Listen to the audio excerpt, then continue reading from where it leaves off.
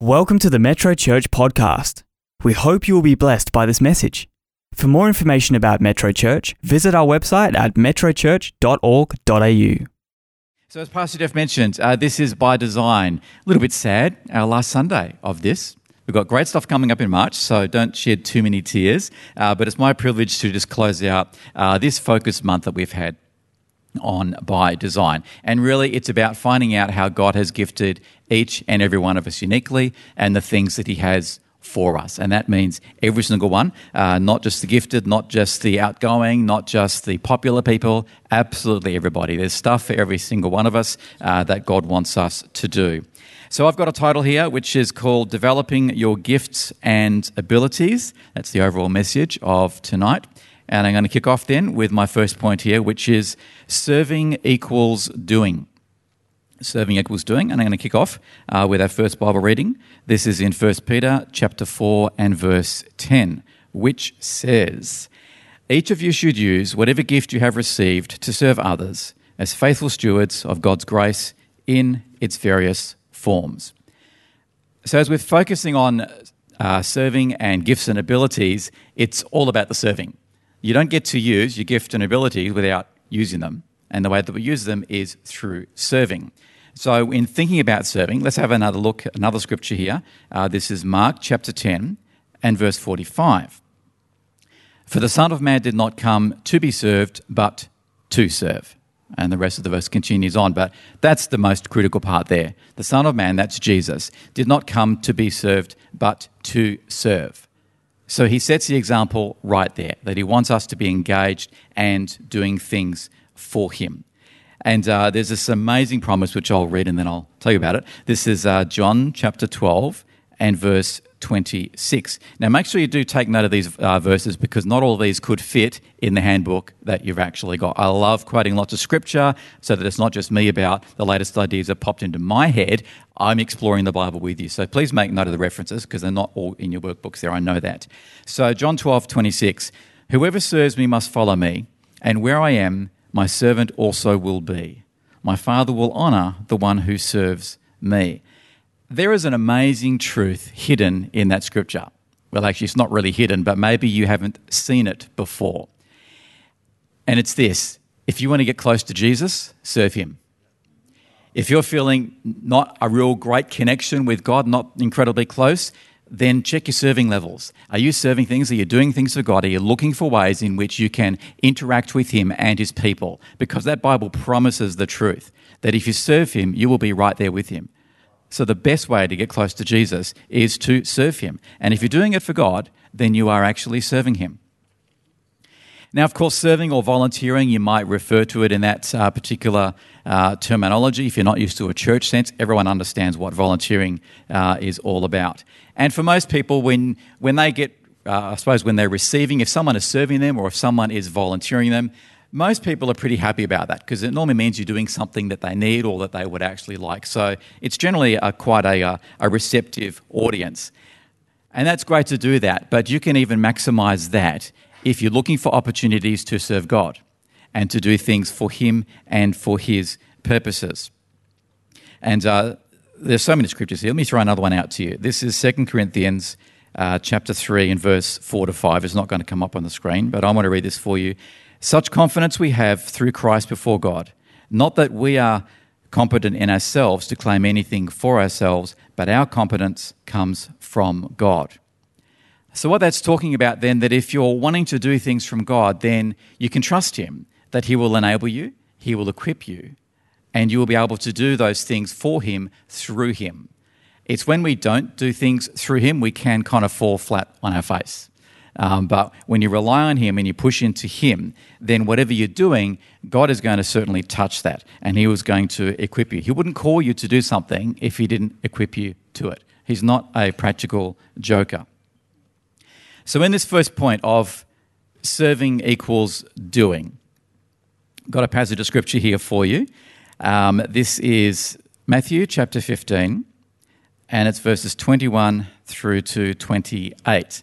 And you might have read this story before in the Bible, and it can seem pretty harsh, and I suppose it is at a certain level. But I want to dig beneath that and show you what are some of the other reasons why this passage of the Bible is in here. So picking it up in verse 21, leaving that place, Jesus withdrew to the region of Tyre and Sidon.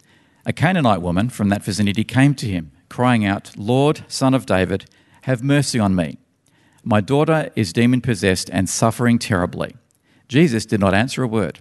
So his disciples came to him and urged him, "Send her away, for she keeps crying out after us." He answered, "I was sent only to the lost sheep of Israel." The woman came and knelt before him. "Lord, help me," she said. He replied, "It is not right to take the children's bread and toss it to the dogs." "Yes, it is, Lord," she said. "Even the dogs eat the crumbs that fall from their master's table." Then Jesus said to her, "Woman, you have great faith. Your request is granted." And her daughter was healed at that moment. So there's the shock factor when you go, wow, listen to how he spoke to that person, that poor woman. She just wanted some healing on here. What we see in here is that Jesus was focused on doing the Father's will. And of course, there's nothing wrong in that. Absolutely, that's what we would expect.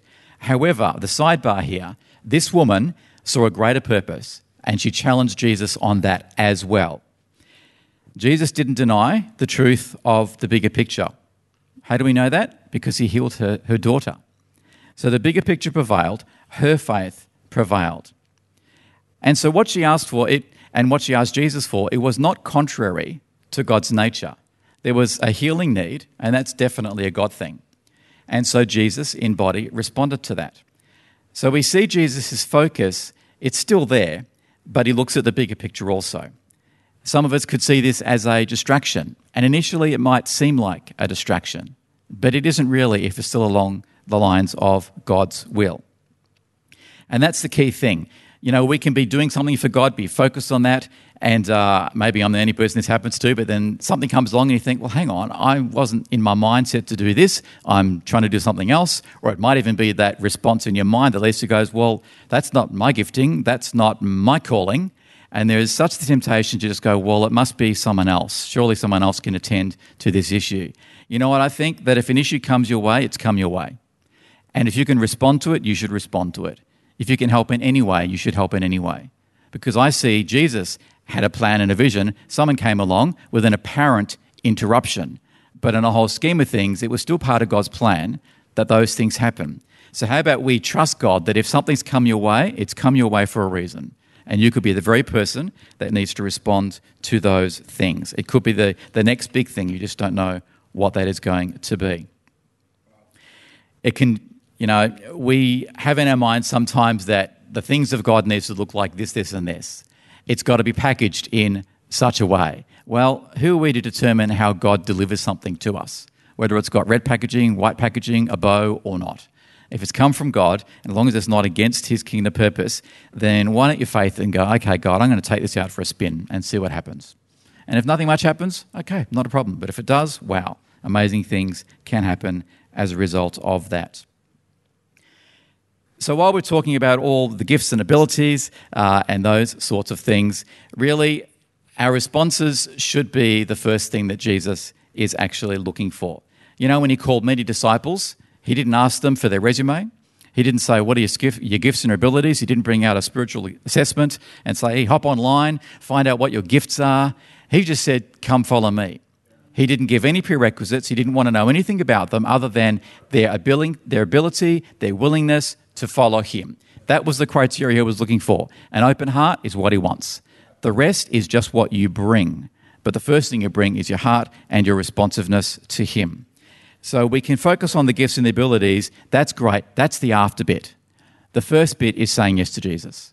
The first bit is responding to him. And then let God determine the things that he will actually get you to be a part of. And of course, he wants to, where there are so many parables that talk in the Bible about God wanting great returns, so he's going to want a great return from the things that he's deposited in your life. So he'll be wanting to work on those things as much as possible. But the yes is the best thing that you can do. Here's another thing about serving God. It's not seasonal. What do I mean by that? Well, it's not just for this week. It's not just for next week. It's not just for the year 2020. It's for ages 1 to 101, or beyond that, depending on how long you are actually going to live. Why do I know that? Well, it's because Jesus died for me. And I'm pretty sure that the prayer that you pray typically when you come to Jesus is something along the lines of, Lord, I give you my life, not I give you the next 6 months. Jesus gave his life. He didn't give us 6 months' worth or 2 years. He didn't give us a 5-year plan. He gave us his entire life for our entire lives. So I kind of think that's what we should be giving him in return. If anyone's married here, you would hopefully know this. You're not married only on Monday to Friday, and you're not married between the hours of 9 a.m. to 5 p.m. You are married all of the time. So as a Christian, you are a Christian 24/7. And we are called to follow Christ as a disciple every single day, 24/7, every single day. Whether we feel like it or not, whether we think it's the right moments or not, God's wanting something in and through us every single day. Okay, there's your warm-up. That's point number 1. Serving equals doing. On to point number 2, passion, your natural motivator. And here's a preacher preparation snippet for you. When I was going through this and when I got to this second point, I thought, passion, oh my goodness, this whole subject is my passion. And to only be able to talk for the 30 or so minutes tonight has been a real struggle, because I would love to talk all night, because there's so much that I would love to be able to unpack to you. And at a very high level, that's what passion is about. What's the thing that you won't stop talking about? That's the best indicator that that is what you are passionate about. Now, this isn't the only thing, but I absolutely love helping people understand the giftings and the callings that God has got on their lives. Because when you understand how he's wired you, when you understand what he's put inside of you, you can become so more effective for him. And you enjoy it so much more. You absolutely love it more. There's some other things that I love doing as well. And I say to people, look, this is not work at all. I mean, I might get tired and need sleep like everybody else, but when you are passionate about something, that's the stuff that energizes you. That's the stuff that just fires you, and they've got to, drag you off the stage almost to keep you quiet. So we'll see how we go, Pastor Jeff, if I'm still here at midnight. Okay, so let's kick off with our first verse here, Psalm 37, verses 3 to 5. Trust in the Lord and do good. Dwell in the land and enjoy safe pasture. Take delight in the Lord, and he will give you the desires of your heart. Commit your way to the Lord, trust in him, and he will do this. This is one of my favorite verses. I love it. And I want to focus in on verse 4 there that says, take delight in the Lord, he will give you the desires of your heart. Let me break it down really simply for you. God created you. Therefore, if you've got desires in your heart, he is the one who placed them there.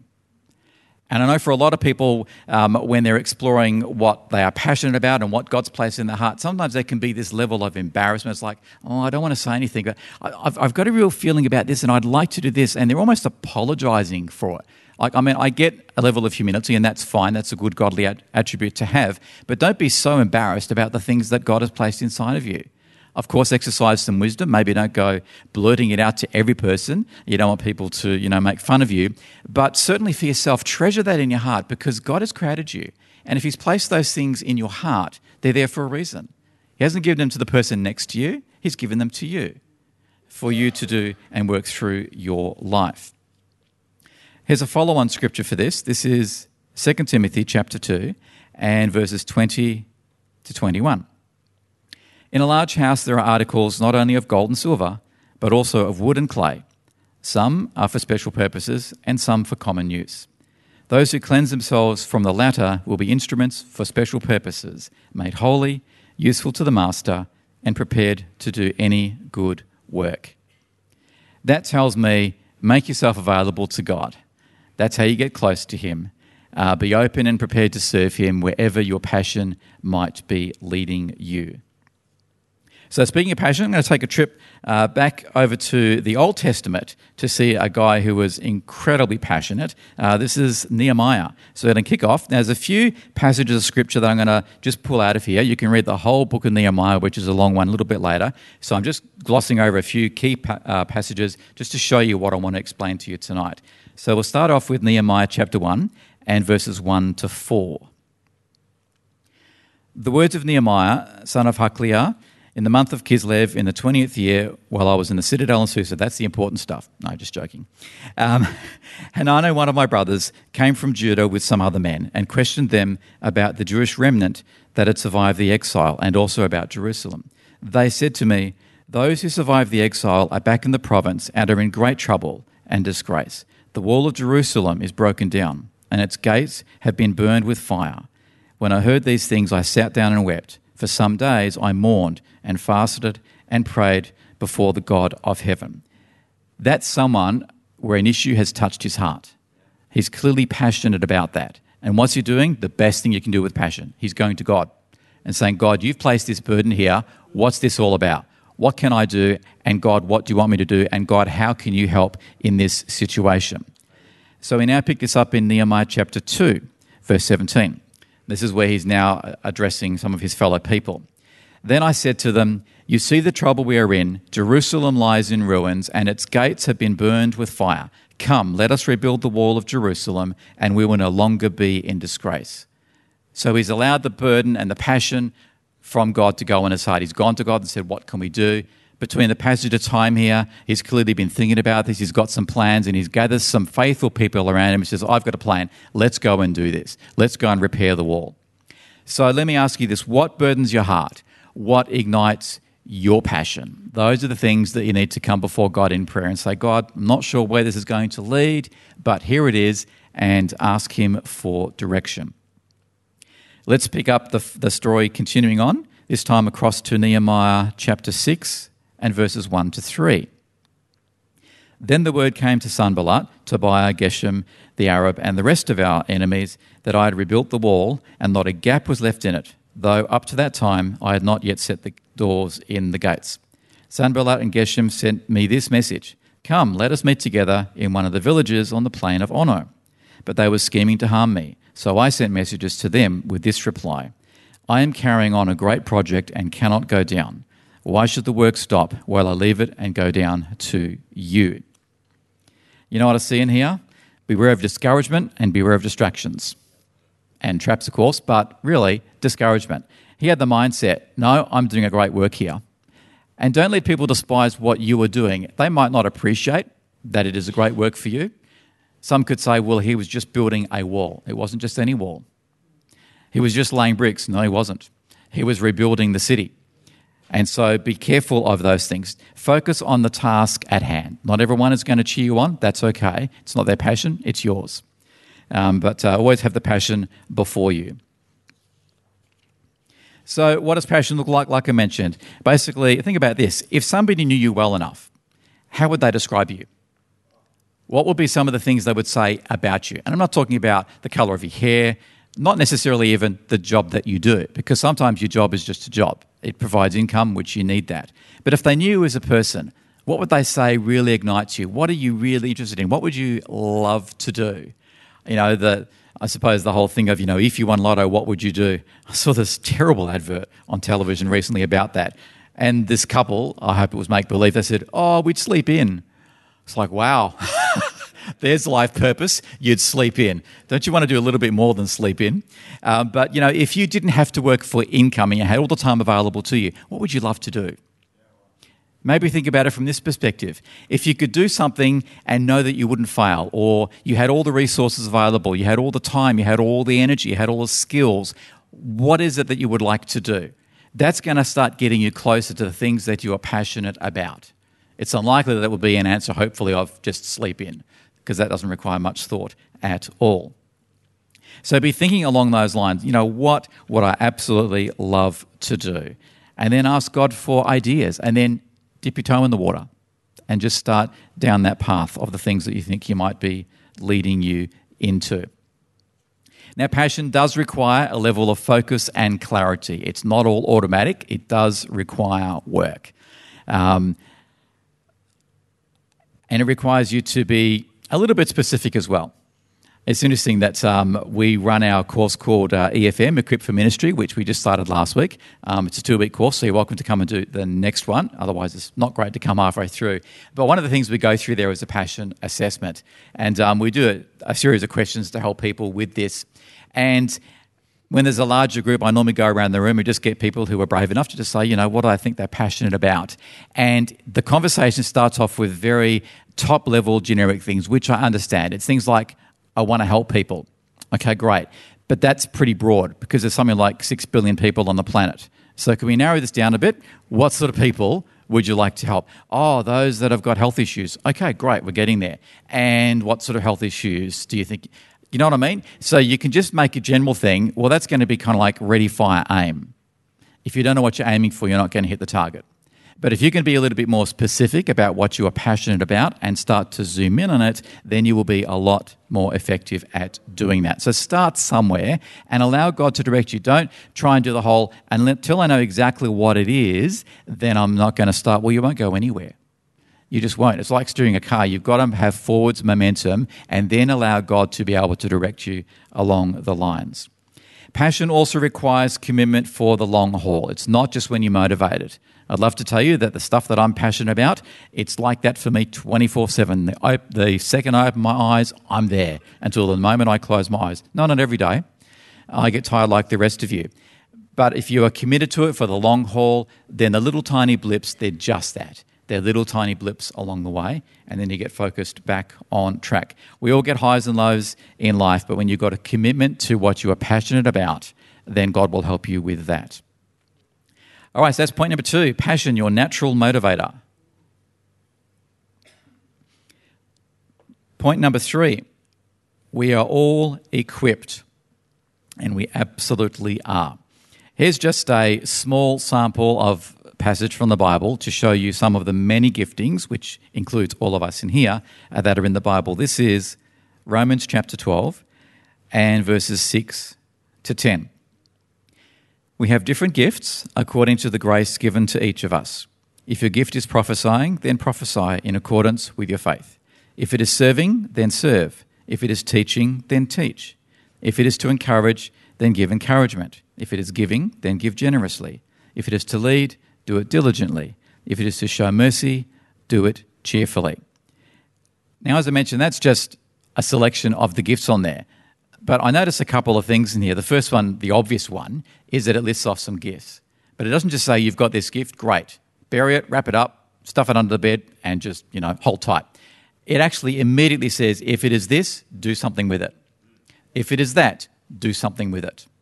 So God clarifies the gifts that are in each of us, and he then tells us immediately to use them. There's no time delay here. It's not like, in 6 months' time and in a year's time, and once you're married and once you finish your studying or anything like that. There are no timelines here. It is, this is the gift. If you've got this gift, then use it. And how do you know that you are ready to start using the gift? God's given it to you, so you are ready. You've come out of the oven pre-cooked already in regards to the gifts. If God's given them to you, then you're good to go. And we're just missing out if you're not using your gifts.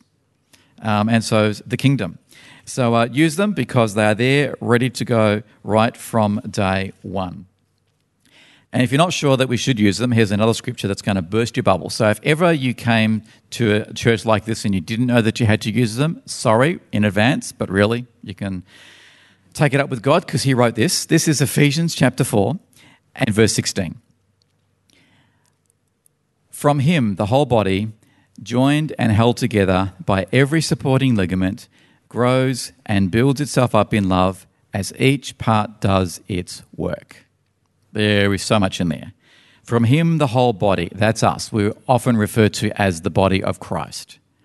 So every single one of us is part of that body. We're joined and we're held together by every supporting ligament. That's why church is so important. That's why Christian fellowship and connection is so important. We support one another. We hold one another up. We have prayer requests. We do that because we are a body of believers. If one of us suffers, all of us actually suffer, if not just in emotional and sympathy ways, in other ways that maybe we'll never know this side of heaven. But the Bible tells us that we are all joined together and we do that. We're meant to grow constantly. There's so much in here. We're meant to constantly grow as Christians, constantly grow as believers, not stagnate. Anything that stagnates actually doesn't even stay that way. It goes backwards and eventually dies. So we are meant to constantly grow. And here's how we do it, in love. Well, that's the hard one, really is. But when you're doing it with the right attitude, you've got a better opportunity of bringing out that thing in love. And the final thing there, at the end of that verse 16, as each part does its work. Not some parts. That really means every part. As each part does its work. Not thinks about it, not plans, not dreams, not comes up with a whole project plan, but actually does its work. So it's all about the doing, which means the now part of it. So there's no holidays for us Christians, but it's not work either. It's just constantly what God wants us to be part of. Here's another amazing passage of Scripture. So if ever you thought, yeah, but I'm not too sure about all this stuff and I was involved before and, I don't know, somebody, I upset somebody or they upset me or it didn't work out all that well and I think I'm useless and God's not going to ever use me again. Let me encourage you with this next passage of Scripture. This is Romans chapter 11, verse 29. And this may be one of the shortest Bible verses you've ever seen go up on a screen within a message. For God's gifts and his call are irrevocable. That's it.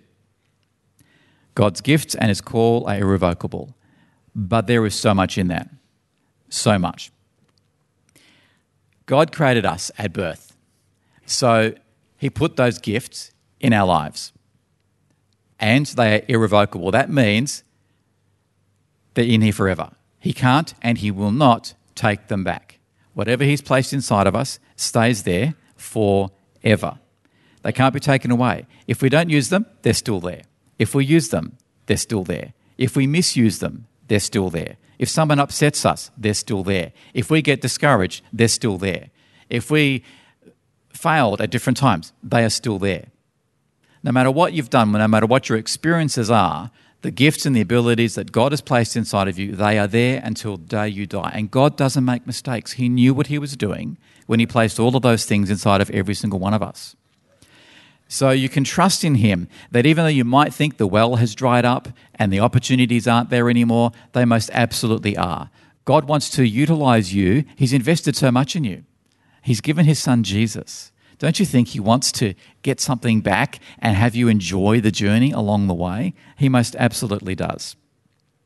God is the one who created us. Let's have a look at another scripture in case you didn't know all this amazing stuff was in the Bible.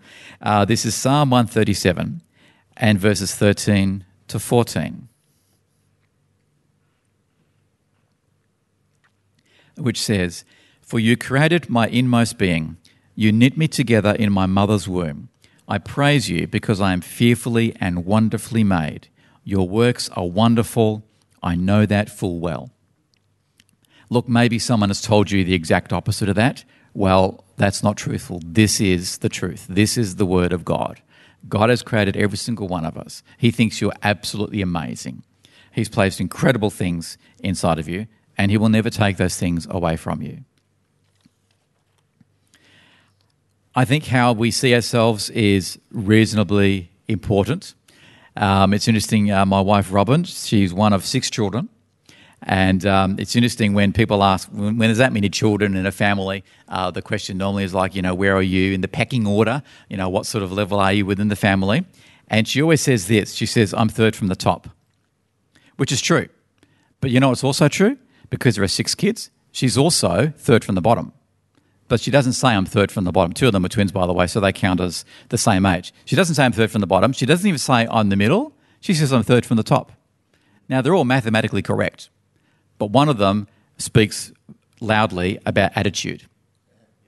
The one that says I'm third from the top. So what's your mindset? Are you third from the top in God's kingdom? You most absolutely are. So we're meant to not despise ourselves. We're meant to love ourselves the way that God loves us. And the Bible talks about that also, right here in Matthew 22, verses 37 to 39, which says, Jesus replied, "Love the Lord your God with all your heart and with all your soul and with all your mind. This is the first and greatest commandment. And the second is like it. Love your neighbor as yourself." So God loves us. We need to accept ourselves and love ourselves as well. And, in what I get to do, the privilege of, I just hear so many times people say, "I hate myself." I think, oh my goodness, that's so terrible. You hate yourself. Just That's not the way that God wants us to be.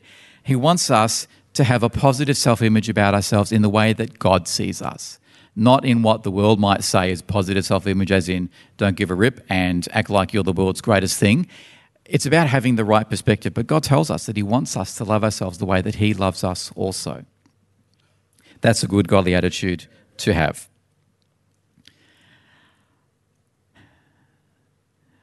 And another passage of scripture that also talks about that, and this is great because it helps center that, but what if I go too far and I think I'm better than everyone else? Well, this will help you. Galatians chapter 6, verses 4 to 5.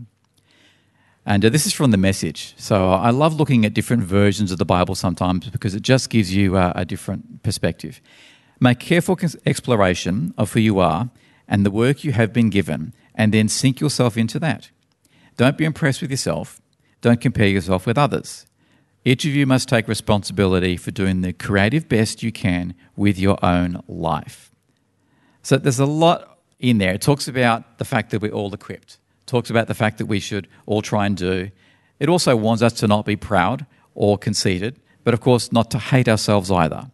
And of course to not compare. So there's some great things in there. Fantastic. That's my third point. We're all equipped. We're coming around the end. So creative team, if you could come back, please, that'd be great. So that was point 3. We're all equipped. And the last point here, 1 + 1 = infinity. Interesting little title there, isn't it? Let us explore that. And there's a big chunk of scripture here to have a look at, but you'll see why. This is John chapter 6 and verses 1 to 12. So take a deep breath as you read on with me. Sometime after this, Jesus crossed to the far shore of the Sea of Galilee, that is, the Sea of Tiberias, and a great crowd of people followed him because they saw the signs he had performed by healing the sick. Then Jesus went up on a mountainside and sat down with his disciples. The Jewish Passover festival was near. When Jesus looked up and saw a great crowd coming toward him, he said to Philip, "Where shall we buy food for these people to eat?" He asked this only to test him, for he already had in mind what he was going to do. Philip answered him, "It will take more than half a year's wages to buy enough bread for each one to have a bite." Another of his disciples, Andrew, Simon Peter's brother, spoke up. "Here is a boy with 5 small barley loaves and 2 small fish, but how far will that go among so many?" Jesus replied, "Have the people sit down." There was plenty of grass in that place, and they sat down. About 5,000 men were there. Jesus took the loaves, gave thanks, and distributed to those who were seated as much as they wanted. He did the same with the fish. When they had all had enough to eat, here's the miracle, when they had all had enough to eat, he said to his disciples, "Gather the pieces that are left over, let nothing be wasted." There's a whole lot in there, but let me zoom in on a couple of things for you. Verse 9, look for provision. Look beyond the obvious, beyond the limitations that you think are there.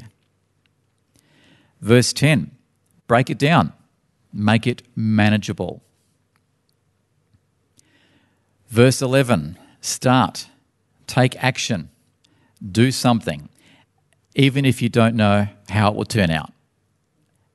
And whenever I recount this story, I think Jesus in the back of his mind must have had in mind, okay, well, you guys over here, you get some fish and some bread, and sorry, by the time I get around to the center aisle here, sorry, you guys need to come back next week. Honestly, that would have been my mindset as well. But it's a case of start. And when you start, that's where the miracle flows. Unless you don't start, then God can't do the rest. But you start and allowed him to do the miracle. He adds the supernatural to the natural. Verse 12, look towards the solution in faith. See the other side. So if you're one of those disciples, hopefully you try and have that mindset of, I don't think this is going to work, but I want to believe, so I'm going to do it anyway. And I kind of think they did have that mindset, because otherwise, if they were so doubting, surely they would have said, I'm not doing that, Jesus. There's going to be a riot. I'm going to get to the 3rd row and they're going to start stoning me. So there's no way I'm doing that. We don't read that. So I think they could see the potential of the other side. Now, they probably didn't see the whole 5,000, but hey, start somewhere and allow God to work with the rest of it. And this is an amazing thing I also think. This is also in verse 12, the very last part of verse 12. God's provision is not just necessarily for the immediate need. Why do I say that? Because gather the pieces that are left over, let nothing be wasted. So God is more than able to meet the immediate need and what is yet to follow. So need in God, it's about the future, but it's also for the current. What that tells me is that we need to be good stewards so that there's nothing in God that gets wasted.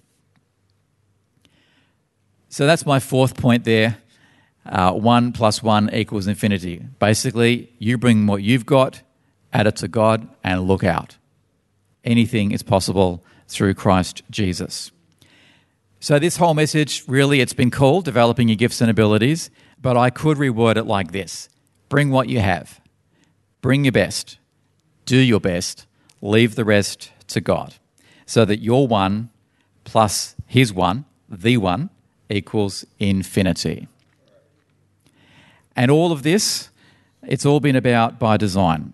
And let me tell you this, that every single one of us are designed by God for his plans and his purposes. And I don't know everybody, I don't know your stories here tonight and those that are listening on the podcast. I don't know where you are in this journey along with the whole by design thing. And so by design, it all starts with coming to God. And it's so easy to do that. He's already sent his son Jesus. That's how we get to go to God. And that was by design. That was God's design, that he would make a way so that man could come to him. And Jesus would be the intermediary, the person that would stand in the middle. We get to come to Jesus, and all we need to do is say yes to you, Jesus. We need to ask him into our hearts, into our lives, receive his forgiveness, and that's how we connect to the Father. And it is simple as saying yes to Jesus. So let me show you up on our screen here, we've got a yes text way. This is one of the simplest ways that you can do it. You simply text the word yes, Y-E-S. You text it to our special number here, 0488 826 392. That's all you need to do. You think, how can that work? Well, it works like this. If you mean it in your heart and you're saying yes via your phone screen, you are really saying yes to God. You're saying yes to Jesus, and he will understand what that means. And so then what happens is that, and this is coming to our church, by the way, this is not a third party, this is our church that looks after this facility for you. What we will do then, we will send you a scripture, a passage of the Bible, and a prayer that accompanies that. You will actually get that for the next 30 days at 7 a.m. each day thereafter for 30 days. You can opt out anytime if you want to, but that's just a way to start you in understanding more about God. There's further 10-day series that you can opt into as well and be a part of that. And if you don't want to have that via the mobile phone, or maybe you haven't got a mobile phone, there's another way you can get exactly the same thing via our website, and simply go to yes.metrochurch.org.au, and the same thing. You get a text message or an email message every day for 30 days. That's the simplest and easiest way to do that. You might want to do that right now, maybe a little bit later on tonight. We get people doing this all times of the day and night. I've seen them come up on my phone as I bleary open in my eyes. 2:30 in the morning they've come through sometimes. I'm not always awake at 2:30, but occasionally the phone lights up and there it is. Someone's texted yes at 2:30 in the morning. You can do that whenever. But let me give you an opportunity in this place right here tonight, and I'm going to ask for privacy, in that you can actually say yes to Jesus right now. So if I could just have every eye closed, please, out of respect. And so if that's you, if you want to say yes to Jesus, you can still do the texting thing, and you can speak to our Connect Hub as you leave the auditorium to the left-hand side there. But right now, as I'm looking around, I want to give you the opportunity to say yes to Jesus right now, because it is his design that you come into the kingdom for such a time as this. So as I look around, and all that will happen, I'll just ask you to put up your hand. You can put it down again when I've seen it, and then we will all pray together, and I'll be asking you to also pray this prayer, just asking Jesus into your heart. So as I look around, anybody here tonight, and look, maybe this doesn't have to be the first time. Maybe you've fallen away from God. You've drifted away and you're not too sure if you're really as close to him as you need to be. Well, that's fine. You can also put your hand up. You can also say yes to him and get that connection factor back with God. So as I look around, and Father, I thank you for tonight. I thank you for this message. God, I thank you for this whole month that you've led us as a church to be looking at how you've designed and purposed our lives. Father, I pray for this message tonight, but Lord, also every message throughout the entire month. God, that you will be sealing into all of our hearts those things that you want us to take on board, those things that you've spoken to each of us individually. It'll be different things for different people. God, I pray that all of us will continue to be changed. Lord, we'll look back in a year's time and see a completely different person by your grace and by the power of your Spirit. I thank you for all of that in Jesus' precious name. Amen.